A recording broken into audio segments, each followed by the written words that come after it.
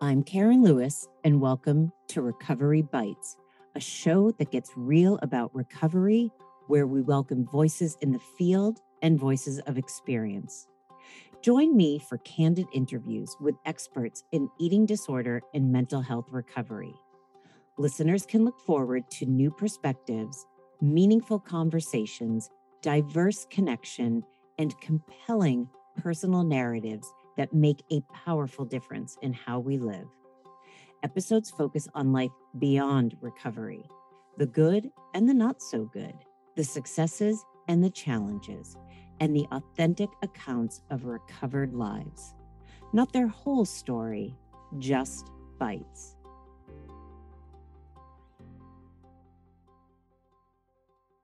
All right, everyone. I have some exciting news. We are going to be taking a hiatus for a month. We wanted to be with all of you throughout the holidays, and now we are taking a month off to work on a few projects that we're really excited about. So we look forward to speaking with each and every one of you again on February 6th. Have a safe New Year.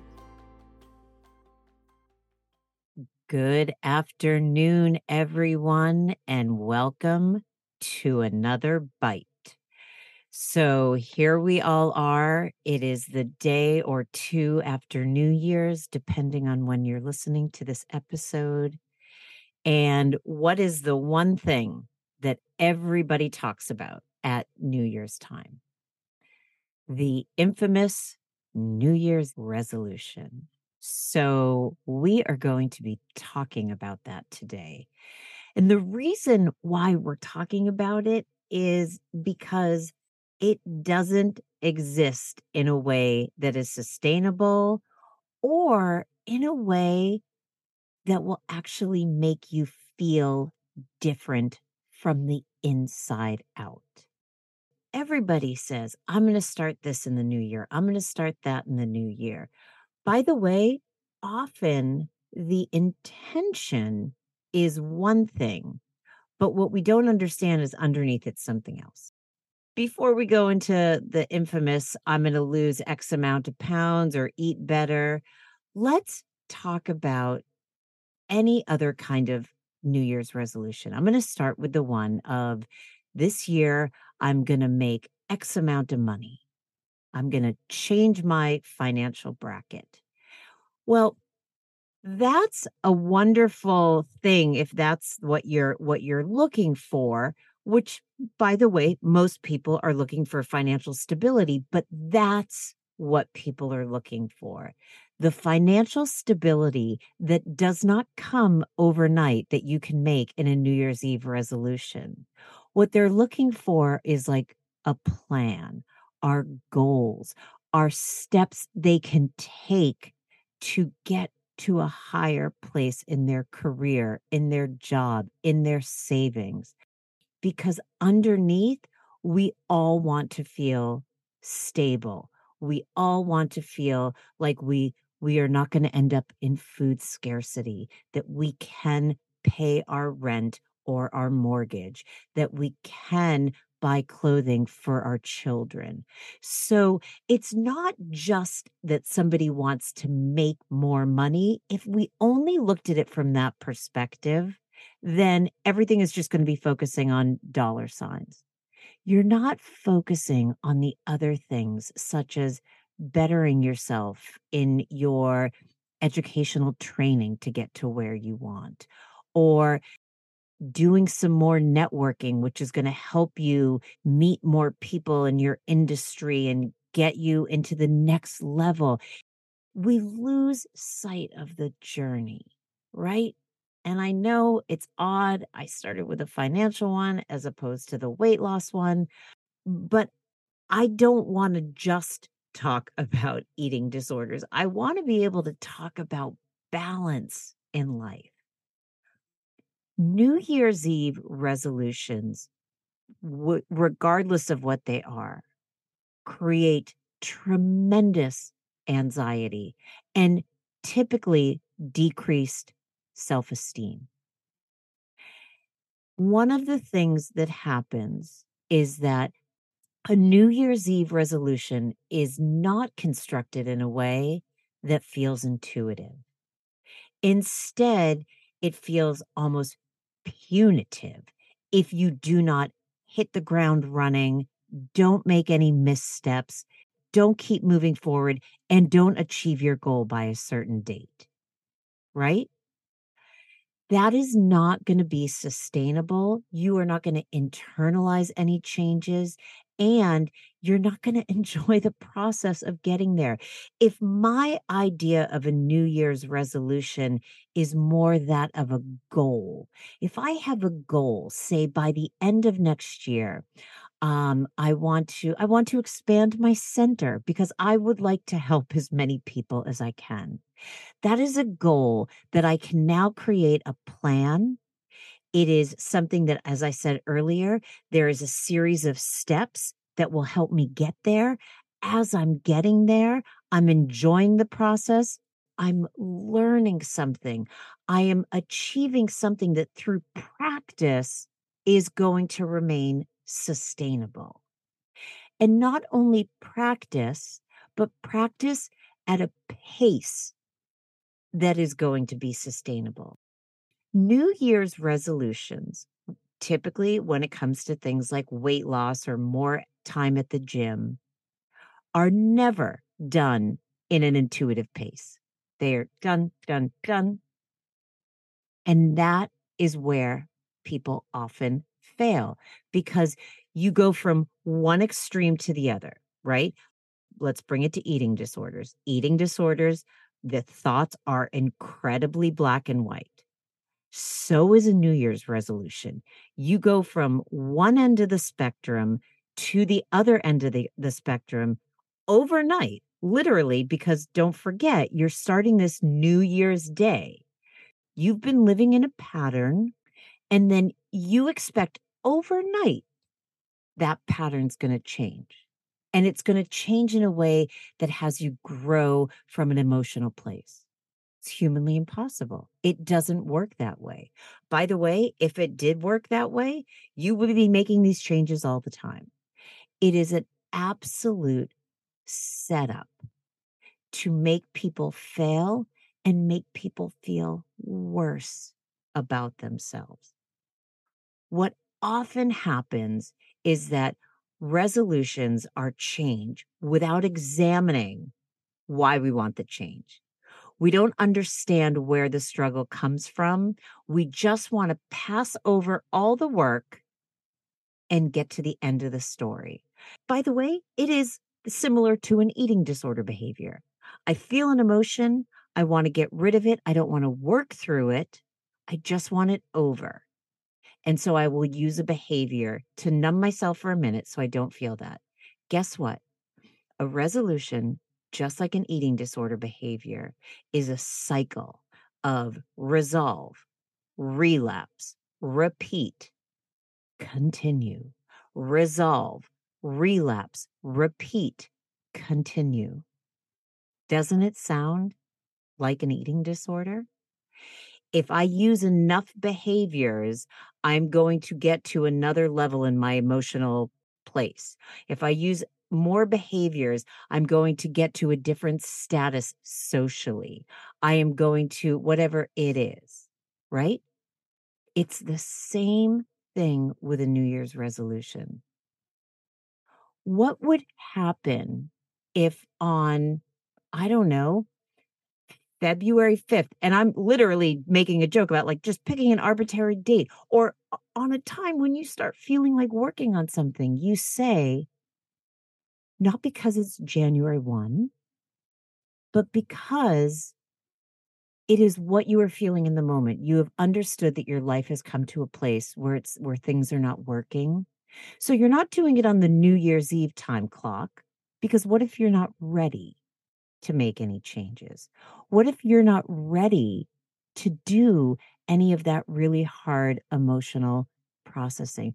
What if you're not ready to reach out for support? So again, if it's something you do as a New Year's Eve resolution, you've just gotten rid of all of those options because it has to start January 1st. And guess what? Not all those things are available, and all of those things are critical parts and pieces of change. When I started recovering from my eating disorder, and this is what's so hard for loved ones. Why can't you just stop now? Why can't you just stop binging, stop purging, stop restricting? It is incredibly difficult for someone to look at someone else and say, okay, start now. That's what we do to ourselves when we try to create a New Year's Eve resolution. It's on someone else's clock. I don't know about the rest of you, but unfortunately, I did not start my recovery process until I was ready. And by the way, ready doesn't mean that I was gung ho. I was just tired of my eating disorder. So I don't think I could have planned that 30 years ago to be January 1st. I'm going to encourage all of you to pay attention when you feel you are ready to make a change or ready to understand why you need to make a change. Sometimes we have to start with that first. If I'm feeling in a certain way, say I'll use the example, I don't feel like I have enough friends. I have to understand first why before I say to myself, you know what? I'm going to go out tomorrow and start getting friends. I have to first understand that I have anxiety, social anxiety. So once I understand that, maybe I can reach out to one person and say, would you like to come over for a cup of coffee? As opposed to not understanding that there's social anxiety and instead just saying, I'm going to be social starting tomorrow. I'm going to go to parties. I'm going to go to fairs. I'm going to go to the circus. It is absolutely counterintuitive to a healing process. If I am dealing with insecurities, I am not going to say to myself, come January 1st, I am not giving into those insecurities anymore. It doesn't work that way. I have to have compassion for myself. I have to understand where the insecurities came from. When it comes to some things, we have to understand the function. Like we understand what is the function underneath the behaviors of an eating disorder. What is the function of some of the things I do today? And if I don't know them, I'm certainly not going to be able to heal them. And I'm not going to be able to heal them in, say, a 30-day plan. Often some of these New Year's Eve plans are like lose X amount of weight in 30 days. Or, you know, I I I was just told by somebody, by one of my clients about a plan, and it consists of very unrealistic ways of being. Working out twice a day, getting up at a certain time, doing this, and you're supposed to do it for a certain amount of time. Well, what happens after that? A, you end up with an exercise addiction and an eating disorder, or B, we go back to our sort of like set point in life, which is, the amount of energy we have, the weight that we're at, and we feel like we're a failure. What would happen if instead you started looking at your goals and started them slowly? By the way, things like joyful movement, going out for walks, going to a Zumba class, those are great. They're great if you're nourished. Let me just say that. Those are great. But if you haven't done it and you say January 1, I'm going to do it twice a day, or I'm going to do it every day, or even going to do it every other day, you're setting yourself up for failure. And that goes back to the feelings of anxiety and decreased self-worth. My goal for everyone from my heart is that you all have a safe and peaceful New Year, and that you take care of yourself, and that you pay attention to your body cues, that you pay attention to your hunger and fullness, that you pay attention if you cannot get into your hunger and fullness and need to follow a meal plan. everything will come as it's supposed to. Nothing happens overnight. That is a hallmark of what we think an eating disorder is going to provide for us, and it has failed time and time and time again. So again, from the bottom of my heart, I feel very honored to be able to do this New Year's bite and say, take care, have compassion, drop into yourself, feel your tears, feel your anxiety. Don't jump over anything because it's all stuff that needs to be looked at. I hope you all have a beautiful new year. I am looking forward to the year ahead. I've got incredible goals. I'm going to approach each one in a very, very intuitive way. Happy New Year. Happy holidays. Take care and stay safe. We hope you enjoyed this week's episode of Recovery Bites. Be sure to visit recoverybitespodcast.com to join the conversation, access show notes, listen to past episodes, and more. You can also find us by searching for Recovery Bites on Apple Podcasts, Spotify, and major podcast streaming players. For weekly episode releases, you can follow us at Recovery Bites Pod on Instagram. If you're interested in becoming a guest on the show or to submit a guest request, please visit KarenLewisEDC.com/podcast sign up to begin the process. I'd also like to send out a heartfelt thank you to my producer, Jen Galvin. It is unbelievable the magic she does behind the scenes. All right, everyone. See you next week for another Recovery Bite. Thanks for listening.